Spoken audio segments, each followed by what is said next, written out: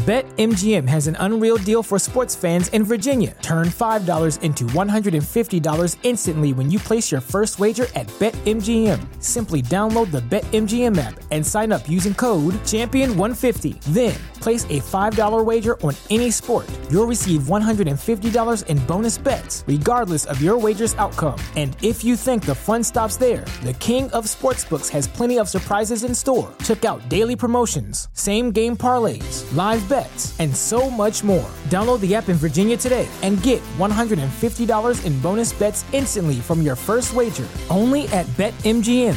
BetMGM and GameSense remind you to play responsibly. See BetMGM.com for terms. 21 plus only. Virginia only. New customer offer. Subject to eligibility requirements. Rewards are non-withdrawable bonus bets that expire in 7 days. Please gamble responsibly. Gambling problem? Call 1-800-GAMBLER. Promotional offer not available in Washington, D.C.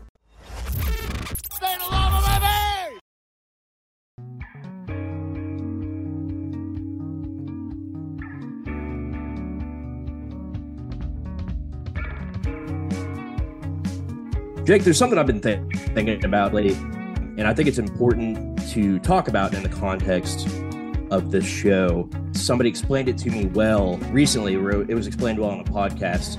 I listened to a podcast where two comedians just talk about what it's like to work in that sort of industry and how it can kind of compare to people's everyday lives.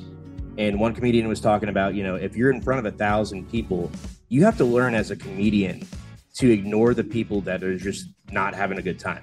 Like if you're a comedian and you think and this is how we are in life, right? Like sometimes we feel like we're bombing on the stage that is life, because although they got 700 out of 1,000 people laughing and having a great time, they might look down and see one or two people on their phone or, contemplating life. And the reality is you don't know what's going on in those people's lives, and you're never going to impress every single person that's in front of you. And so I think a takeaway as a Louisville basketball fan right now is not everybody's going to agree with you. And that's kind of the general crux of sports in general. If we all agreed, then we wouldn't have this show. If we all just felt the same way and wanted to fan the same way and all shared the same opinions, then there would be no reason to have these nuanced discussions, right? Everybody's opinion varies. Your opinion varies from mine. My worldview varies from yours. That's just how it goes. And so when you're on the stage that is life and you're looking down at, one person that's disagreeing with you or one person, it does a disservice to just pay attention to that.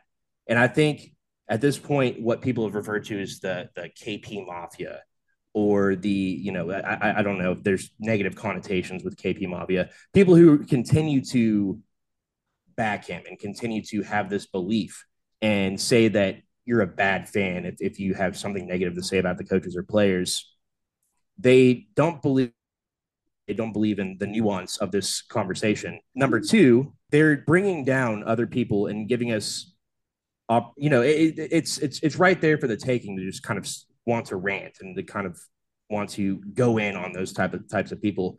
As we have this conversation today, I want to have a conversation for the 95% that are there and enjoying the show, and not the 5% that are the loud minority. The reality is that things are not even close to being up to par right now. And so I want to acknowledge that from a rational, level-headed point of view and try to look into the future and figure out how we can resolve this from a level-headed perspective and not focus, as I often find myself doing, on trying to convince anyone else to believe my opinion. I'd rather just share my opinion. I'd rather you share your opinion and us enjoy it in that way. So that's what we'll do today on the Starting 502 podcast, is always brought to you by Mr. and Mrs. Bourbon. As always, we are sipping on some Mr. and Mrs. Bourbon, 6 different types, which means that there's a flavor for everyone out there. Check them out at mrandmrsbourbon.com. Be among the first to get in on what will be one of the most nationally renowned bourbon brands sooner rather than later. As you know, the official bourbon of Louisville basketball legend, one of only 2 numbers, right? What, 3 numbers, 4 numbers? How many numbers do we have retired?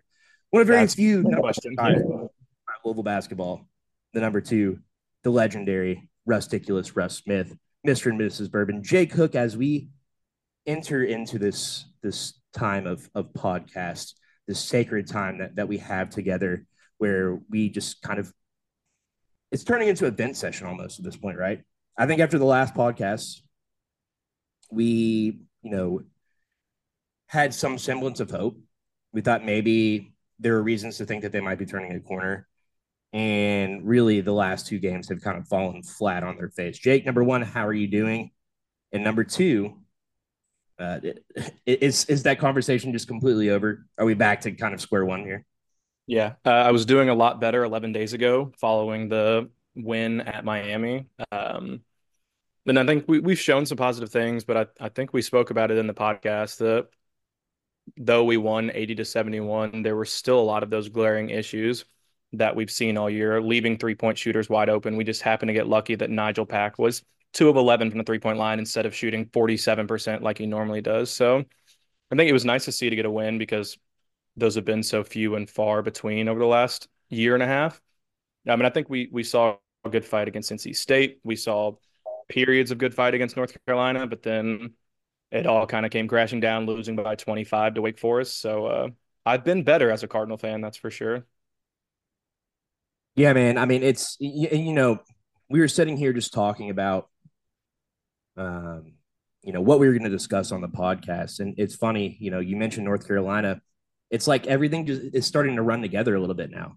And I know that our lives, especially this time of year, can get a little hectic as you're getting back into the flow of things. But kind of conversation about the last few games, the last time we recorded was after the Miami game. And I was thinking there was just two games since then, but there's actually been three games. And that's what happens when you kind of have this Groundhog Day state of affairs, if you will, where it feels like every game is the same as the last. Maybe the narrative's a little bit different, but ultimately, depending on what side you are on, it ultimately is a comedy or a tragedy, right? At the end of the day, there's not a lot of room for nuance there. It's we know what the ending is going to be. It's just we're just learning different ways of how that outcome comes about, if you will. Mm-hmm. Um, and There's a new that's spin just on the last game, 17 minutes from Zan Payne. That was a new way to lose. yeah, exactly. And I think that's a lot of what we want to get into, right? And I think that's another just of the other the many frustrating things about this era of Louisville basketball. It's not just the play on the floor. I think that fans would be able to kind of take this more like adults, maybe, or take this in stride a little bit more and see more optimism in the future, maybe even see optimism still with Kenny Payne. If it weren't for everything that happens off the floor, there's so much that happens on the floor that's bad and inexcusable. But we can kind of look past that in a different light if it weren't for everything that happens off the court. And that's kind of where I sit now. Like every storyline that I think about, everything that I write down about this team, every note that I take, it feels like it's more just a frustration with the way that Kenny Payne views things and the way that he kind of is almost, I don't know if belittling is the right word, but he's almost just he thinks that we're dumber than we actually are. I think that's my takeaway from the Kenny Payne situation with the press conferences and the poor handling of players and the poor handling of recruiting and the poor handling of the coaching situation and the just overall lack of awareness or understanding of what it could be the coach of this program. That's the more frustrating part to me, even than sitting there and watching Zan Payne play 17 minutes in a game at Lake Forest. I think the more frustrating part is just trying to understand, the perspective that Payne is coming from because it's not any realm of reality that I live in. I mean, I'm almost wondering, like, is he trying to get fired? Like, he was like, let's start Danilo tonight. Let's see if that'll get me out of here. Nope. Okay, let's put a walk-on and Danilo in the starting lineup. They still got me around. Let me put my overweight son in the starting lineup. Let me see if that changes things. Like, I don't understand. I mean, there's clearly, you could argue with the health that we have right now, there's 6, maybe 7 guys that should be in the starting lineup. And those do not include Hersey, Danilo, or Zan Payne. So And every single night he comes out with a combination of some of those three in the starting lineup, and we're down 9-4 after the first 4 minutes, or we're down 11-2, or we're down 8-0, whatever it is. Like, we start off in such a hole because he has this thought that one of those three guys needs to start, but then not play any more minutes after the start. I don't, it philosophically, it makes absolutely no sense.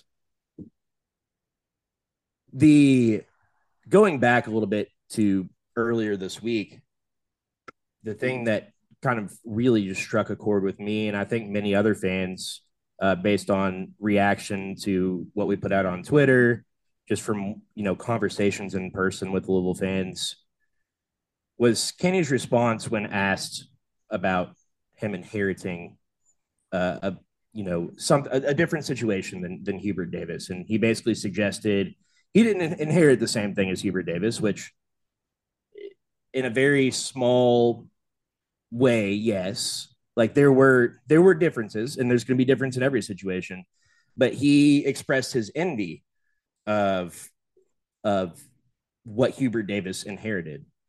And the reality of the situation is Kenny Payne continues to kind of talk out of both sides of his mouth, and he continues to just indicate that Louisville was just an unsalvageable situation almost.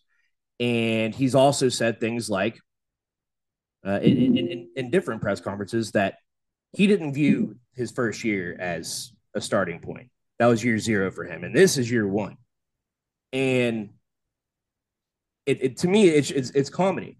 And I probably should have saved this for a little bit more, well thought out article than a 5-minute rant on Twitter. But I mean, the reality is that, as we suggested already, it's a Groundhog Day situation, right?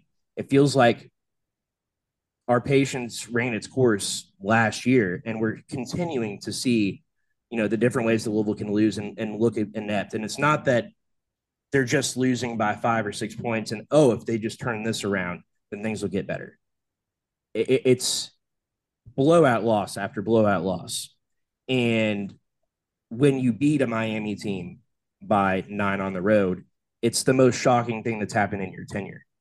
And that's a huge red flag. And he continues to have no understanding, or at least express no understanding of just how dire the situation is. And he talks like a guy who's going to have 4 or 5 more years at Louisville, and that eventually, maybe year 8, then they'll have a winning record, and maybe then they can talk about the NCAA tournament. But it's not steeped in reality, because the reality is that there were 12 Power 5 hires in the last 2 years, and not a single coach right now is below 500.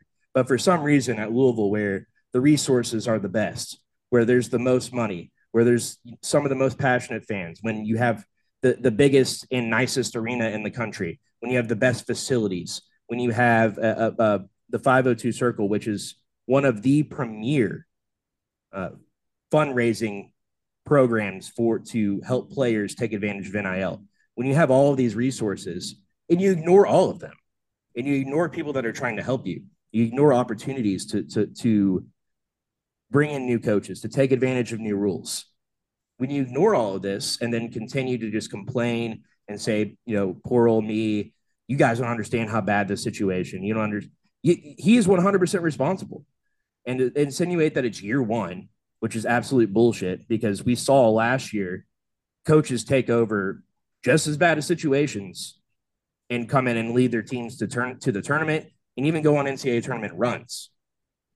When you continue to say that, when you continue to say that what you inherited at North Carolina is just, or at Louisville, is so vastly different than North Carolina and Hubert Davis, it's a slap in the face. It is, because it's implying that we just don't know how bad it is. We just don't understand. And the reality is that the coach before him, Chris Mack, had it way worse than what Kenny Payne had. He actually had that dark cloud over his head because he was recruiting kids to play at a school that they had no idea when or if punishments would be levied. And before Kenny Payne ever coached a game at the University of Louisville, that cloud officially went away. And by the way, there were no punishments. There were no sanctions on the program. Anything significant, right? It was a slap on the wrist at worst. in terms of what it could have been, especially given all of the previous violations, right? And so he comes in and takes over a program that apparently we just don't understand what's going on behind the scenes. We don't understand just how bad it is. And to me, that's just an absolute slap in the face, Jake. Even if his baffling logic of this is year one somehow, this still wouldn't be acceptable in year one.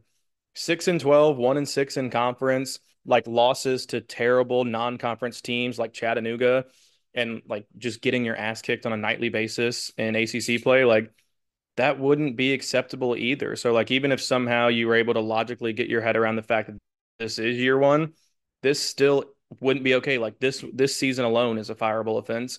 Not even thinking back to a 4-28 or 4-26 year the year prior. So to me, it makes no sense. And like he's now had control of the roster for 2 seasons, at least one full season.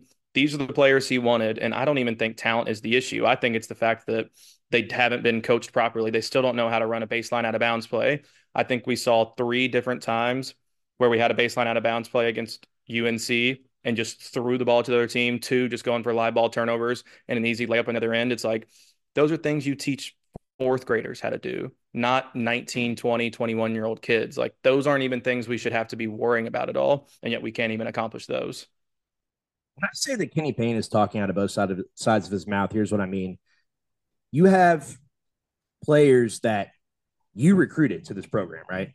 So let's go back to the very beginning, right? Kenny decided that there were certain players that he didn't want as a part of this program. And some of those players have gone on to have excellent careers and would have been very beneficial to this team in this very moment, right? That's number one. Then he went out and did not complete his roster. He didn't add any guards and basically had El Ellis and Hersey Miller last year. He brought in Hersey Miller as a quote unquote scholarship player. But the reality is that Hersey is kind of a lower level. Hersey is not a bad guard, but he's not the Louisville standard. And then you have El Ellis, who has since transferred to Arkansas and has, not seen a lot of playing time at Arkansas on an absolute cluster of a team. That was your best player last year. And you opted to just ride with L and Hersey and Zan Payne last season, right? And I always go back to this when I was listening to Steve Rummage and Marcus Maben in the offseason, and Steve laughing and saying, "You guys really think that Coach Payne isn't going to go out and get another guard?" He's like, "Of course he's going to go out and get another guard, probably 2 more guards." And then he's like, "Oh, we're going to start the season, and all of a sudden there's no guards." But that's exactly what happened. And I always remember that moment because I was like, "Steve, that's such a good point. Like, Louisville's going to bring in somebody. They're going to bring in at least a body to play at the guard position." And they didn't even do that. They played the entirety of last year without a point guard. Hey, don't forget Fabio Basili. Diamond in the rough. I apologize, Fabio Basili. But I always think back to that. Like, nobody understood the ineptitude that would come with this hire. Everybody, I mean, you go back to the Josh Hurd press conference, or not the introductory press conference, and Josh Hurd talking about the hiring of Kenny Payne, and he said that there wasn't, and he said this, he really reiterated this multiple times. Governor Andy Beshear, which again he doesn't really have much to do except for come in and be rah and get people fired up, but Beshear came in. The president at the time, Lori Gonzalez, came in. Josh Hurd, who at the time was an interim athletic director, came in. And they all stood there and said, "This is the best possible hire that we could make." Unequivocally, the best hire we could make. And then Kenny came in, and the things that he was billed to do, he did not even come close to doing last season. He was terrible in recruiting, terrible at assembling a roster, terrible at coaching up the players. And then you go into this offseason and we say, okay, well, maybe, we can cut him a little bit of slack because, we don't really know what happened behind the scenes. Maybe something happened where he could only get 9, 10 scholarship players, not fill the roster. Maybe he had some guards in the bag and something fell through at the last second. They couldn't find a replacement. whatever the case was. Let's give him a break. Year one was what it was, but then we go into year two. And essentially the same thing happens, right? The same kind of recruiting tactics. And I can tell you right now, Jake, and tell the listeners that they had players in the bag. The assistant coaches who are great at building relationships, especially Nolan Smith, great at building relationships. They had players in the bag, and Kenny didn't pick up the phone. And as you know, the University of Louisville is able to offer perks, benefits of coming to the university, the tradition, the facilities, everything that comes with being a Louisville basketball player, the accolades. They're able to offer that plus probably more money than almost anybody in the country was offering at the time. They had these guys in the bag, and Kenny just didn't pick up the phone. He didn't want players that were coming to Louisville because of NIL. And so when he says, in the offseason, he indicated essentially, if there are issues, it's going to be because of me. It's going to be my fault because this is a team that I recruited. And so that's the frustrating part, is that Kenny had many opportunities to assemble this roster. So when I say that he's talking out of both sides of his mouth, now he's saying that he can't get the kids to understand it's the kids, it's the kids, it's the kids. The reality is that you get paid over $3 million a year to coach these kids up, to make this a formidable program, to make this a formidable roster. And that's the part that's so maddening, Jake. Yeah, I mean, you said it. There were players, there were guards that we could have gotten. Like, who would have been a great player to have? Hunter Salas, who just put up like 27 on us. Like, that was a guy that was interested in coming here, and we thought we were mutually interested in him, but he doesn't go there. Keon Minifield goes to Arkansas to redshirt. RJ Lewis is at St. John's putting up 12 points a game. Like, there were so many names that were out there during the transfer portal season that I think we very easily could have gotten with all of the NIL and everything, the guard spots that we had available, the playing time we had available, because we didn't have Tyler at that point. It was literally Sky Clark and then Mike James playing the 2-3. But I mean, the only true guard we had on the roster that time was Sky Clark. There were plenty of opportunities for players to come, players to get NIL, players to come to a program that's so good, and yet we just looked at them and said, "No, thanks, we're good. We don't need Hunter Salas. He can go put up 19 a game at Wake.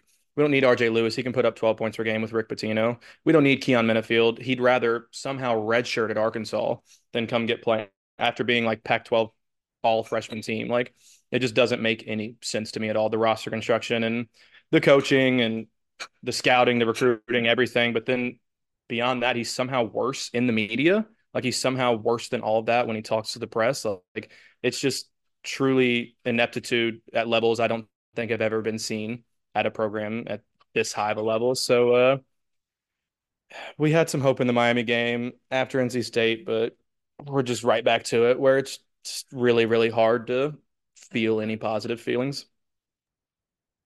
It is, man. And I like the kid that commented on Twitter the other day and said, I remember being enjoying a little basketball, but now every game that I watch is, or it feels like every game I watch is misery. And I was like, oh, I mean, it's still miserable. It's just we're just always in misery.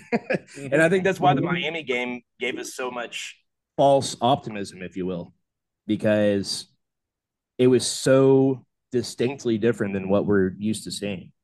It's the only positivity we've had in like real true positivity, like beating an actual team that I'm like, yeah, like they could make the NCAA tournament. Like being like we've been competitive with teams that are good, but we've never beaten a potentially NCAA tournament level teams. That's the first time. I mean, it was the best feeling I've had in a year and a half, and that's really sad to say because now it looks like Miami's not even that good. Yeah, I mean, it could ultimately end up being a fraudulent win. It's kind of like last year against Clemson when they kind of just hit everything they fed off. I think it was the 1983 team or maybe the 1986 team that they recognized last season at that Clemson game. A lot of people showed up. It was a good atmosphere, and they just pulled a lot of stuff out of their ass, and Clemson played about as bad as possible. And that's kind of what I'm starting to feel like in the rear view is like Miami's probably going to get to the end of the season, and that bad loss could ultimately end up costing them down the road. Yeah, we're hanging a And banner. It's going to say kept Miami out of the tournament 2024. That's going to be our there you banner go. for this year. Next to the 2023 kept Clemson out of the tournament. Back to Yeah, back, there you go. baby. But it's so funny now looking at the rest of the schedule. I mean, Louisville plays Duke on Tuesday, and nobody in their right mind is thinking that Louisville is going to come even close to pulling this out. It's going to be not as bad as the Kentucky game in my estimation, but pretty close as far as there'll be a ton of Duke fans there. They're going to take advantage of Louisville sucking and not filling the arena. I'm sure there'll be 2, 3, 4,000 Duke fans there, which would be great. I love when blue teams come in and just take over our arena. North Carolina's done that in the past as well. But I mean, you look ahead to, you got Duke, North Carolina, Virginia. Like those are games that nobody in their right mind should be expecting Louisville to win at this point. And it's weird, Duke on a Tuesday night and towards the end of January, like that's something that we look forward to for months. Previously, prior to Kenny Payne, even under Chris Mack, even in the 13 and 19 season, like we're filling up the KFC Yum Center. We're looking at this in a huge positive light as a way to, a reprieve from the darkness and the coldness and the grossness that is January, right? And I have a work obligation on Tuesday night. I'm not going to be able to be at the game, and really couldn't care less. Like it's kind of a bummer that I won't be able to go, but it's like it's such a different vibe and feeling than any season prior that any of us have experienced in our lifetimes. And I mean, I think the one thing that I'd say to people who are still kind of supportive of Kenny Payne, I want this team to be successful. I want to see them win, but it's clear from everything that we've seen that it's just not going to happen.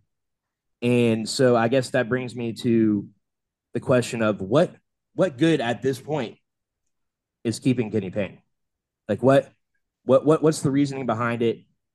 Obviously the financials come into play, but I don't think it's as cut and dry as we make it either.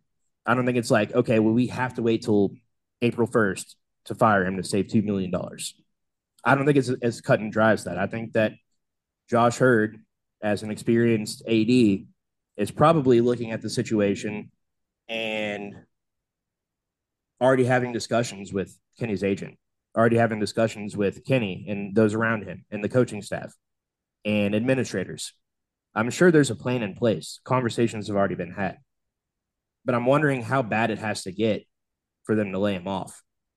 I don't know if there is. Like we're 10 and 30 something at this point. Like I don't know if there is a level of losing and ineptitude that will bring this athletic program to fire him. Like I really don't. I mean, it And made then so 10 and 40 after the loss on Saturday. sorry, now we're in the 40s now. I mean, Christmas break was the perfect time. We had 11 days off. That made so much sense to bring in an interim coach, level up either Nolan or Danny, or bring in someone completely outside of the program. I mean, that's when it made sense. And I think the athletic programs made it pretty clear that we're just kind of stuck here. And when April 1st comes and that buyout drops by $2 million, then we can have a discussion, it seems like. But I mean, even at that point, that's late to the game. You're going to have coaches that are already bounced out of the NCAA tournament. And can you really sit there for 10 more days and wait and hope that they don't take that better promotion or that just as good promotion from a Michigan State job that opens up or a UCLA job that opens up? So I mean, even to me, that April 1st date doesn't make a ton of sense either. So I It I, I don't think we're moving anything. it doesn't, and I don't think that that's how it'll work. Okay. I think that if they go to Kenny and tell him that you know they're thinking about moving on from him, or they go to his, however this works behind the scenes, I think that there will be a conversation where I think Kenny Payne and his agents and people around him, they can have a nuanced enough of a conversation to say, okay, it's 15 days before, your contract buyout drops, and have a conversation that way. You know, can we prorate the final 15 days? Something of that nature. I highly, highly doubt that it's like they have to wait until April 1st on the day of April 1st to fire him. I don't think that's how it will go. And so with that in mind, I don't look at it like that. I look at it as, at this point, I feel like we're wasting time, because at least if you make a move, then that signals nationally that Louisville is looking to move forward. And I think that's an important distinction to keep in mind. I think they need that time. I think we need this bridge. I don't like the idea of there being, Kenny Payne just finishing out the season and then there just being no gap, no reprieve from the Kenny Payne era. I think that if you want to keep the program together, if there are players on this roster that you'd like to keep here, I think they need to have a good understanding of what the culture, what the brand is like, what it's supposed to be like. Because as we've said in previous episodes, Jake, there are tons of fans that will come out and support this team without Kenny Payne. And I think, say, in 2 weeks, you fire Kenny Payne. I don't know what the exact right time is. I'm not sure exactly what we're waiting for, and I don't think anybody really knows. But say it's in 2 weeks, and they announce that they're letting go of Kenny Payne. I think immediately, if you're playing, I'm trying to think of who they play in February, but let's say Virginia. So you're playing Virginia at home, and you let go of Kenny. Next game is Virginia. I guarantee you 10,000 plus people will show up. It'll be the loudest, the most raucous, the most supportive crowd that they've had all season. And I think it's important to remember who we are as a program. I think it's important to make that distinction of, in the interim, what the University of Louisville basketball is. And you don't have that opportunity, and you lose all of that momentum if you just go from, okay, let Kenny finish out the season, let it die naturally, and then immediately hire a new coach, because that's how it would go if you didn't lay him off midseason. Yeah, I mean, we saw it with Mike Pegues. We brought an interim in. Energy changed. More fans came. Players played harder. I mean, there's a formula in the past that has worked and will clearly work again if a change is made. And I think the bigger thing is, we had the conversation, and we can dive deeper in it in another episode. But at this point, we're not making the NCAA tournament. We got to figure out what players we still want on this roster for next year. And within inept of a head coach as we have right now, it's hard to tell how much of this is the players not knowing what to do, not being up to that skill level, and how much is just they're not properly prepared. They're not given a proper game plan to beat these teams. So, I mean, to me, I don't think it'll happen, but I would love to see an interim come in and change philosophies, be a better coach, and give us a better idea of, is Curtis Williams a potential star here, or is he just a freshman that likes to shoot the ball? Because right now, I don't know. He could be either. You really don't know. And I don't think he's given a fair chance to show what he could be. Same with Caleb Glenn, same with Sky Clark even. They're all put in these situations where they're probably having to do too much, and they're not properly prepared to play as well as they can. So I think you're right. I think an interim is the right move, but at this point, I just don't know if it's going to happen. It's a great point, Jake. I mean, energy is everything. And clearly, I mean, you look at Louisville's most recent game against, who they just play, Wake Forest. I always get Wake Forest, and especially with Passner on the call on Saturday, he's really confusing with Wake Forest and Georgia Tech, because in basketball, I feel like such similar programs, like in every capacity, all the way down to their color scheme. So, I get them confused all the time. So against Wake Forest, I mean, look, I posted the Zan Payne defensive highlights on Sunday morning. I mean, he's a projected second-round pick after you posted those. You can't, in your right mind, come out and say that you thought that Zan Payne was all right on defense, when if you just pay attention to that, half the time in those highlights, he was just on the wrong side of the floor. And it's little stuff like that. People are like, okay, well, how do they keep getting so many open shots? It's because players legitimately do not know what they're supposed to do. I think it's clear as day that, especially on defense, players have no idea what they're supposed to do. Now, they will defend hard when they're playing well on the offensive end. Don't get me wrong. But it's impossible to close out on a shot when you're in the paint.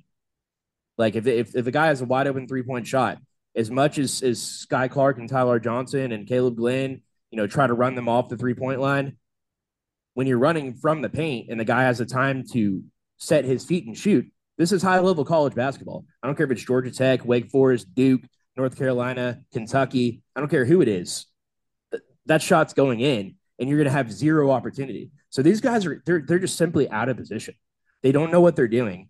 The game plan is not getting through to the players. And as we've said multiple times now, it's up to the coaches to make that happen.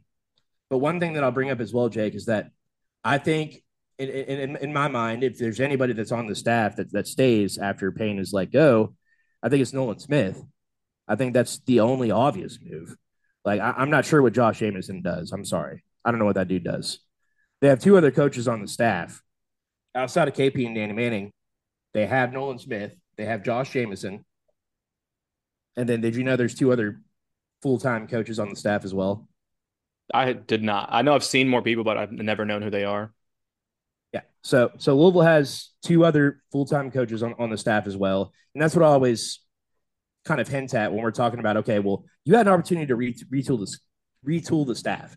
And basically what the NCAA did was, because of the changing rules, they're allowing two more staff members to recruit and actually sit on the bench, be coaches, be at all the practices, assume the role of what Jameson and Payne and Danny Manning and Nolan Smith were doing previously. So they added, instead, Bill Wagner is now part of the staff. And then there's one other coach that I couldn't even begin to think of what his name is. So Louisville has other full-time coaches on the staff. Regardless, a lot of people don't know that. They could have brought in some new, bright young minds, at least tried. And they said, nah, what we got is good. Just promote them. Give them more money, whatever. But I do think that Nolan Smith would be the guy to take over if you don't make an outside hire. And I think it's going to come out, whether it's in a week, 2 weeks, 3 months, it's going to come out how disconnected this coaching staff has been. Nolan Smith is not a bad basketball coach. He's not a bad recruiter. But he's being handcuffed based on what his boss instructs him to do. And I think that'll come out. And I think that players would want to play for Nolan. Like, I think if they, if Josh Hurd and the Louisville administration goes to the players and says, look, we have to do this as a business decision. You got to get rid of Coach Payne. Whoever stays, but we like Nolan Smith to be the interim coach. I think players would play hard for him. I think they'd play a lot better because I think they just have a better understanding of what they're supposed to do. And there is this, just because you're a good player doesn't mean you're a good coach. And Kenny has always indicated that, oh, no, I have the best coaching staff. I have such good coaching staff. Do you even understand how good of a player Danny Manning was? Do you even understand how good of a player Nolan Smith was, and so on and so forth? The reality is that some of the best players are not good coaches. I mean, we've seen this over and over again. There's this trend in college basketball of hiring former star players, and it not, most of the time it doesn't pan out. You think Rick Pitino was some just unbelievable all-star player in college? I mean, the reality is he wasn't, but he's a great coach. He's a great leader. And so there's a difference. And for Kenny to just sit there and keep just basically bloviating and just thinking that he is so much better than everybody else and he understands so much better and he knows so much better. The reality is he's not made to be a head coach in college basketball. There's a reason why he was such a good number 2 at UK. There's a reason why he was such a good assistant for the Knicks. And that's because he's probably not fit to be the number 1 guy. He doesn't have the chops to do what it takes to be the head coach. And that's fine to say. That's fine. That happens in jobs everywhere, every single day, all around the world. People get hired into positions that they're not fit for. And what happens is they have to move on. And that person goes on to have a career somewhere else. And that's totally fine. And that's what has to happen with Kenny at this point. And I think that the transition, I would hope that it would be Nolan. I'd hope that the players would be behind that. And I think that you could see something similar to what happened with Mike Pegues.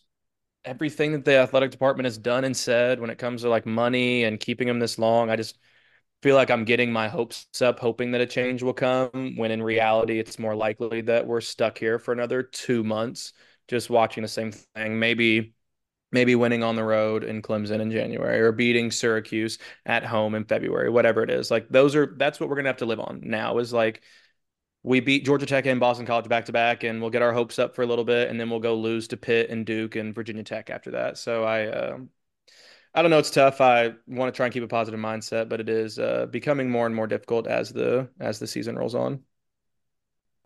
We'll be right back after this commercial break. As always, this podcast is brought to you by Mr. and Mrs. Bourbon. As you might know, it's the official brand of Louisville legend Russ Smith. From a more traditional 90 proof filled with hints of butterscotch to a cast strength that's smoother than 2013 Russ going to the hole, Mr. and Mrs. Bourbon covers all taste preferences with 6 different offerings. Be the first to try it now, MrandMrsBourbon.com.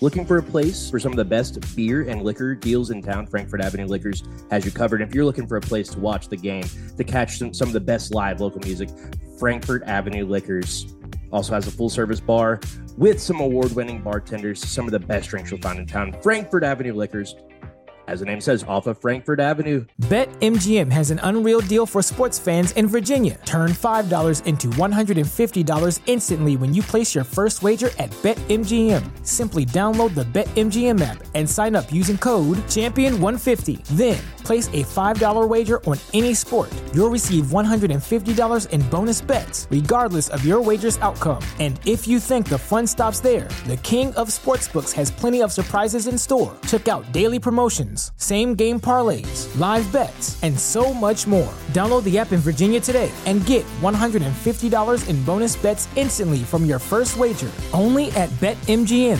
BetMGM and GameSense remind you to play responsibly. See BetMGM.com for terms. 21 plus only. Virginia only. New customer offer. Subject to eligibility requirements. Rewards are non-withdrawable bonus bets that expire in 7 days. Please gamble responsibly. Gambling problem? Call 1-800-GAMBLER. Promotional offer not available in Washington, D.C. Check them out today. Really quickly, elsewhere in the ACC, it is going to be an exciting conference season, especially as we come down the stretch. We talked about how Louisville's schedule is so front-loaded. I mean, they're playing, they've already played the top 3 teams in the conference right now. North Carolina is still undefeated in conference, 7-0. Wake Forest is 5-2. NC State's 5-2. And that's the last 3 teams Louisville's played. Louisville's also about to face Duke. They've already faced Virginia. They've already faced Miami. So basically, they are playing the what is now the top half of the conference, but it's going to get really fascinating as we move deeper into conference season. Do you think there's a prohibitive favorite now in the ACC? Is there a team that you look at and you think, yeah, that's a team that's Final Four caliber? I mean, to me, it's UNC for sure. Obviously, I mean, they've got guards, they've got Armando Bacot, they've got experience with RJ Davis, they've got young guards with Elliot Cadeau. I mean, they really have everything that you need. They've got enough shooting to keep them in games in case they're down. They seem to play good enough defense. They've got a dominant big. So, I mean, I think UNC is clearly the favorite. If anybody in the ACC is going to make a Final Four run, it's them. I haven't seen as much of Wake Forest as I have UNC just because they're not on TV as much. But obviously, I just saw them whoop our ass for 40 minutes a couple of days ago. But, I mean, that's a very well-rounded team. They're getting more and more guys healthy every single week, it seems like. And, I mean, they've just got shooters on shooters on shooters. So, I mean, that's another team that could easily make a Final Four run. Duke's got the talent. I know they're not playing up to their standard. They're not terrible, but just lost to Pitt at home. So that's not a great loss right there. But those, I think, are probably our 3 most talented teams in the ACC right now. But yeah, I mean, it sucks too that Louisville's this bad in a pretty down ACC where, 5 years ago, we're used to seeing a guaranteed 7, 8, sometimes even 9 NCAA tournament teams. And now we'll be lucky to get 4, maybe 5 is what it looks like right now. Yeah, and that's right now.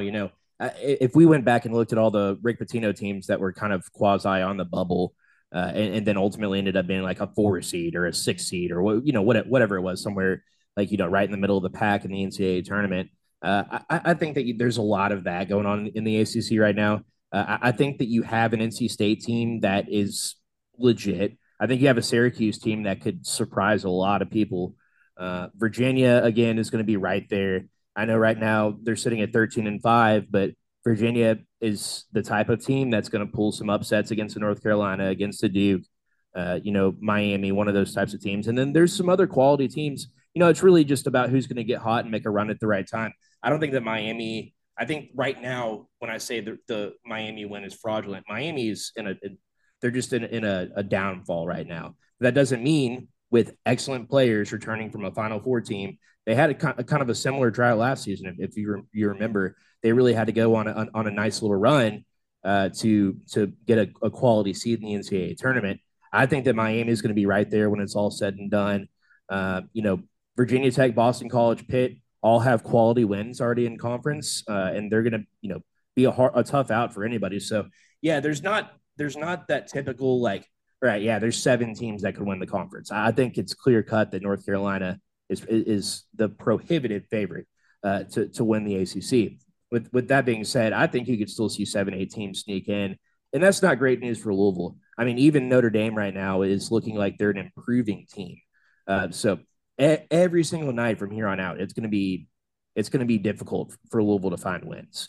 And I mean, I think right now we're not favored in a single game the rest of the season, right? I think at one point we were favored over Notre Dame, and then as the season's gone on and we've continued to lose, we're now not even favored in that game either. So yeah, it's an uphill battle for the rest of the season. Definitely, definitely. And looking across the college basketball landscape, I think this is going to be a really exciting finish to the season, and this will be a great NCAA tournament because there's a lot of really quality teams. I think UConn once again is the favorite to win it all. Especially they just got Donovan Clingan back, who was a force in the tournament last year when they ultimately ended up winning it all. Purdue is going to be out for blood, obviously, because of the way that they got bounced from the tournament last season. And Zach Edey is just unbelievable. I mean, anybody who hasn't gotten a chance to watch Purdue, I mean, that guy he's one of the best players that we've seen in college basketball in the last decade. So, and again, Kansas is great, North Carolina is great, Houston's an excellent team, Duke, Kentucky, Tennessee, all great teams. Baylor's a great team. Memphis, kind of out of nowhere, but on the rise. Arizona again was number 1 in the country at one point. They're 12th now. There are probably 10 to 15 teams that you can look at going down this list. Even if you go down to like Marquette and Creighton, Ole Miss. Like there are plenty of teams that are going to be in the mix when things are said and done. So although Louisville basketball is down tremendously, I probably watched less college basketball this season than ever before. I think part of that's because it's just so depressing to watch Louisville and then go watch like a UConn or a Houston play basketball, and it doesn't even feel like the same sport.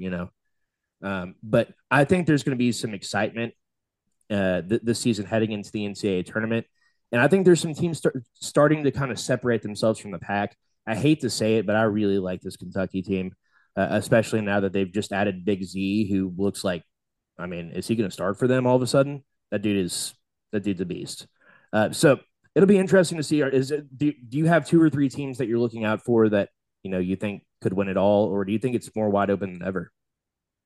I mean, I was literally about to say the same thing as you. UK, obviously last game with Big Z coming back, but I mean, they look like the most dominant offensive team, and then they just added a 12.8 rebound a guy per game if he gets in the starting lineup to their roster that was already top 10. So I mean, to me, that team makes the most sense. I mean, they're still young, so as you see it all the time, they're going to grow. They're going to continue to get better as the season goes on. I mean, if they can just get stops, they're going to put up 90 a game, like easily. There's just really no stopping that offense. There's just so much talent, so much skill everywhere. I mean, I like UNC. Obviously, we just saw them. They have some weaknesses, as you saw. We went on like a 15-4 run or something to start the second half. So not 100% sold on that. Purdue every single year seems to be great in the Big Ten, and then they somehow find a way to lose in the tournament, even though they've got the largest human ever to exist in college basketball. Another team I like TCU a lot. I went there, so I'm a little bit biased there, but I love that style, that frenetic run and gun, press you, get in your face, play good defense. I think that always translates well in the tournament. Their biggest issue is they just have no shooters. Like they're hitting 4 threes a game, and that's okay. They can still win like that because you're only going to score 69 on them.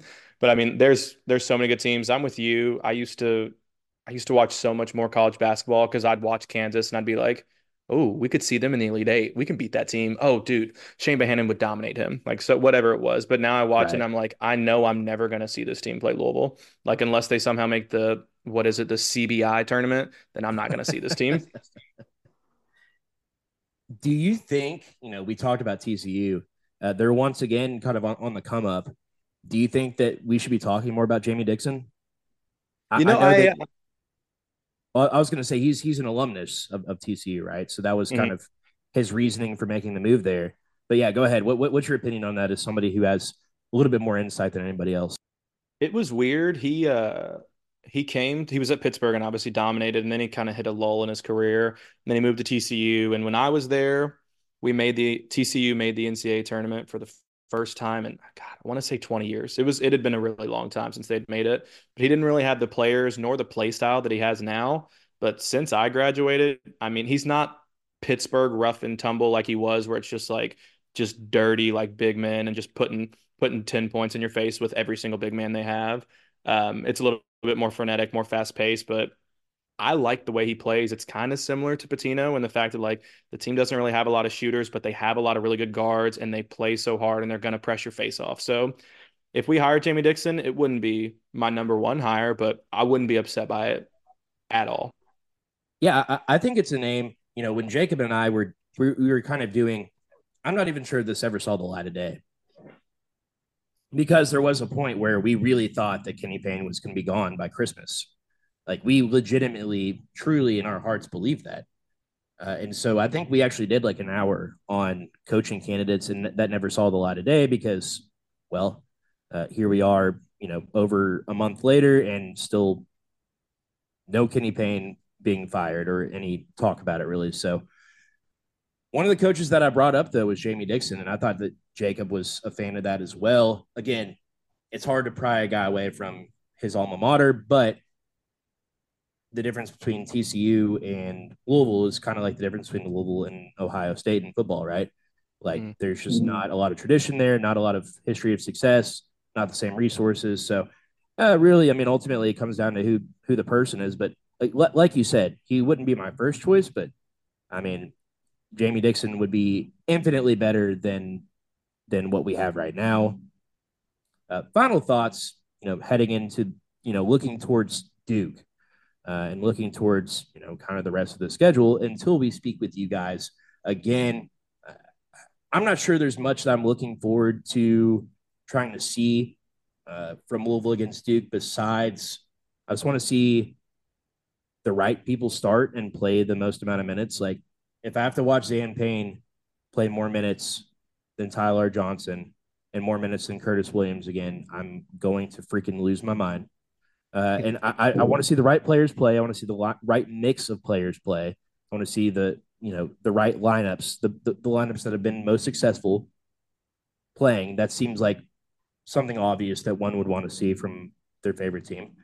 And then I just want to see what is your preferred lineup? That's a great question, and I think that's something that we wanted to get into. But I would say, so I would say one at this point of Tyler or Sky. Mm-hmm. And I think that Louisville has gotten to the point now where they can play them interchangeably. Like they don't have to play with Tyler and Sky to be the most effective team. So I'm going to say either Sky or Tyler. And then I like Mike James at the two.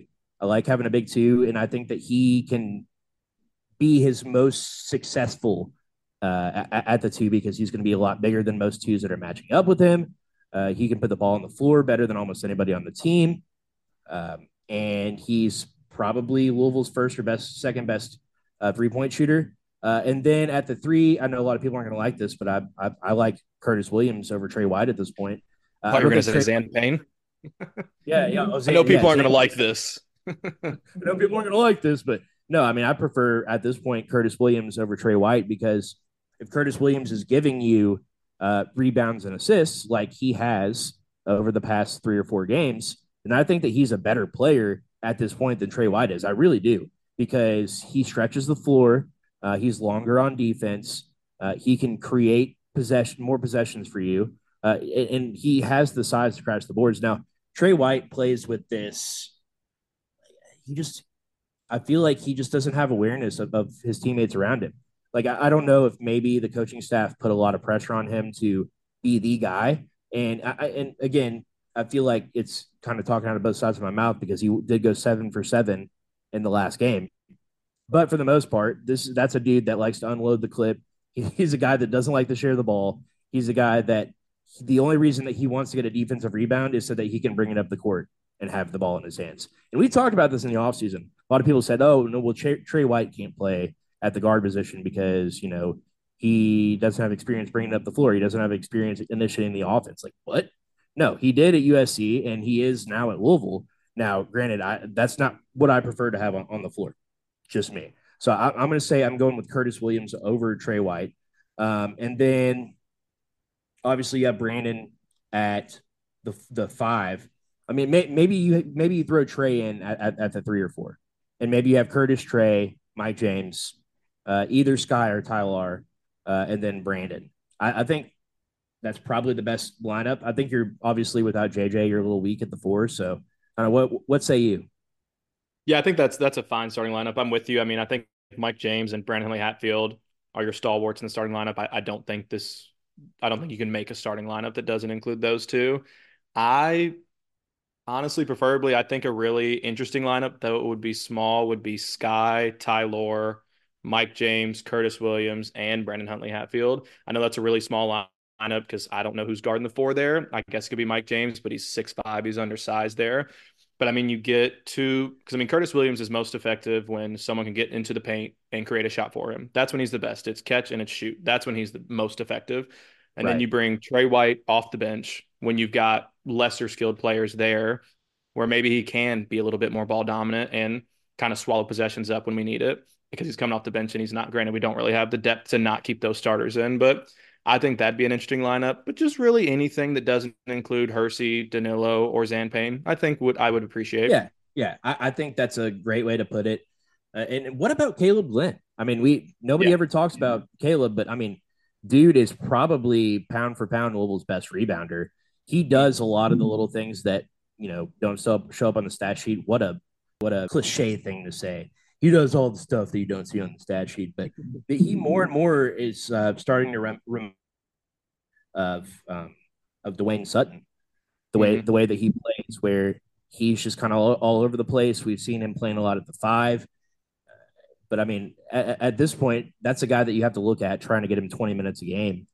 He was pivotal in that Miami game, and he's played really solid of late. So I wouldn't mind seeing him. That's the thing. When we get that graphic before the game, and you see Hersey Miller, or you see Danilo Jovanovic, or you see who else? Zan Payne. It makes you kind of want to blow your brains out because you have Caleb Glenn on the bench, because you have Curtis Williams on the bench, because you have Tyler Johnson on the bench. Like that's really the concern. It's not, oh no, not Zan Payne. It's, oh no, not Zan Payne, because there's other players that you could be putting in that lineup, Jake. And it seems silly. Like, I don't know if he wants certain guys to come off the bench because they play better off the bench or whatever it is. But like right now you have to look at reality, and it's that Louisville starting off terribly. And then he does the same shit. Like they'll get back into the game, right? They'll get back into the game with a quality lineup, as we've just, the sort of lineups that we've discussed. And then they'll start the second half and they'll put freaking Zan back in, put Hersey back in the start of the second half. Like, what is the point? Like, what's the point of starting her? Like, if you want Hersey to play, let Hersey play, right? But don't start him and then put him on the freaking bench for an hour and then put him back in the game and start the second half. What the fuck is that? Like, it logically does not make any sense. Like, either you think that he's good enough to start, or you think that, he should be sitting on the bench. It can't be both. It can't be both ways.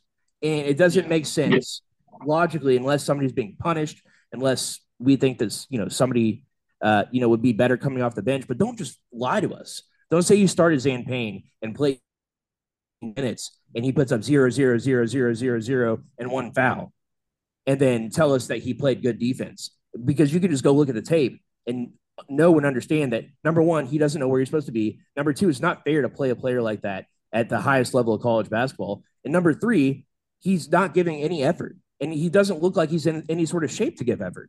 Like it doesn't make sense. It feels like a troll job to me.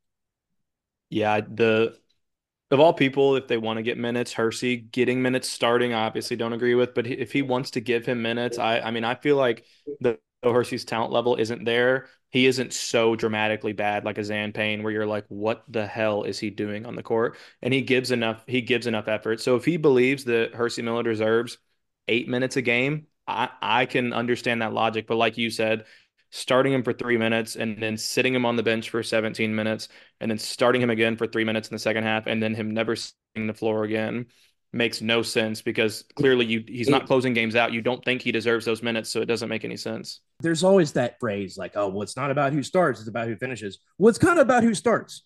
Yeah, especially Like when you're down 11 to 2. When you're down 11-2, 15-4, 20-6, it's kind of about who fucking starts, Kenny. I'm sorry. Like, I'm sorry to use profanity. I'm sorry if you have your kids in the car, but like, what the hell? Like, there's no logic behind it whatsoever. It's literally like he's like playing, like he wants to bomb on like NBA, like 2K My Career type of thing. Like, it's like we're being trolled, Jake. It makes no sense. There's zero logic behind it. If you think that he's good enough to start, then you think he's good enough to play more than 5 minutes a game. And it's nothing against Hersey Miller. It's nothing against Zan Payne. It's nothing against Danilo Ivanovic. That's fine. Those are the players that you chose to recruit. But if you think that they're good enough to start, they better be playing and they better be producing is the other thing. You can't play Zan Payne 17 minutes. He's a complete liability on defense. He doesn't get back. Like, I mean, that video is so damning of Louisville missing a shot. Zan, like, literally barely even jogging, and he's not even close to getting to midcourt before the opponent puts up a 3-point shot. It doesn't make any sense. And also, the other logic behind it, too, like, we didn't even get into this. Hersey Miller had played 27 minutes the entire season before you started him in a game. How does that make any sense? He's playing less minutes in an entire season over the course of 20 games than other players that you're playing in that same game that play more minutes than what he'd already played. Makes sense? Like, for instance, he'd only played 27 minutes the entire season, but you play Curtis Williams 31, but he doesn't start. How does that make any sense? You're putting yourself behind the eight ball. You're hurting yourself. It feels like intentionally. It feels like self-sabotage is what it feels like, Jake. And I'm tired of, again, I'm not going to even acknowledge as we opened with, it does us no good. It does not serve us anything to even acknowledge the people that still want Kenny Payne to be here. But it also needs to be said that there's nothing redeemable about this at all. Nothing. Like, we haven't even looked into the future. He's not even recruiting like he's going to be here. So as much as Kenny Payne says that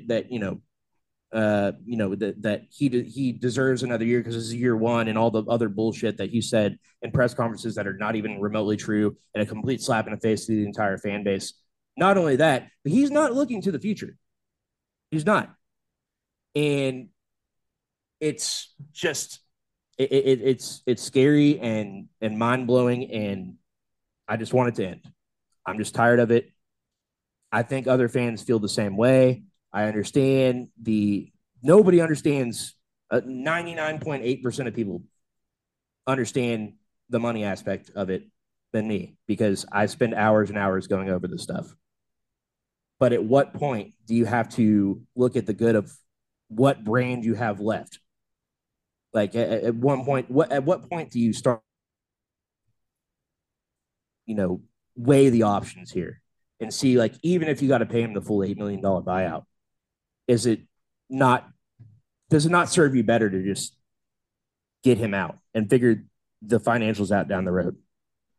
Because we're looking at a very scary scenario where some of the best coaches that are on the market may not be available in 3 or 4 months when Louisville's looking.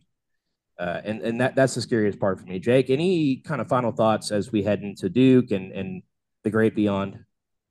I'll be at the game on Tuesday. I've got a buddy who lives in Nashville, who's a big Duke fan, so I'm going to take him up. This is the first time he's been to the Center, so he's excited.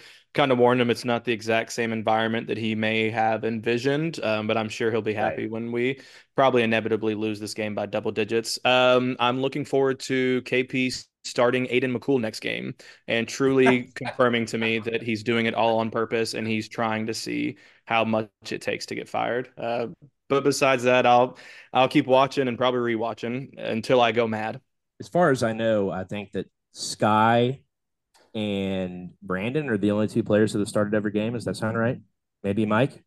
Yeah, maybe Mike, unless he's gotten hurt before in a game, but I don't know if he's ever missed a game. So yeah, maybe Mike as well.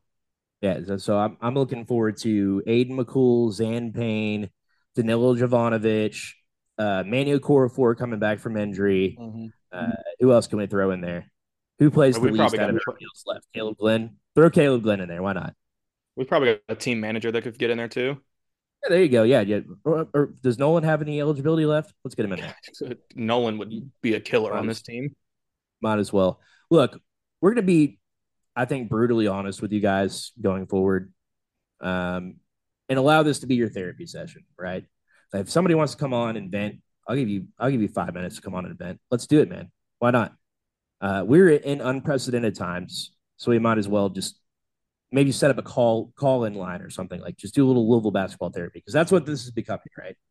I'm very jealous of the pink seats guys that just go on and they talk about all the fun stuff that's happening with football, and then they talk about, oh yeah, during the podcast we got 2 more flips from Ole Miss. Like, it's just constant positivity, and it couldn't be any more opposite of what we're talking about with Louisville basketball. I will say brighter days are ahead. We are nearing the end. 13 games left in the season. Jake, thank you for taking your time to vent with me. Until next time, Starting 502 podcast, make sure you go out and grab some Mr. and Mrs. Bourbon today. Lord knows we all need it. Let's get out of here and go Cards. I'm sending you a therapy bill after this one. Let's do it. $90 an hour.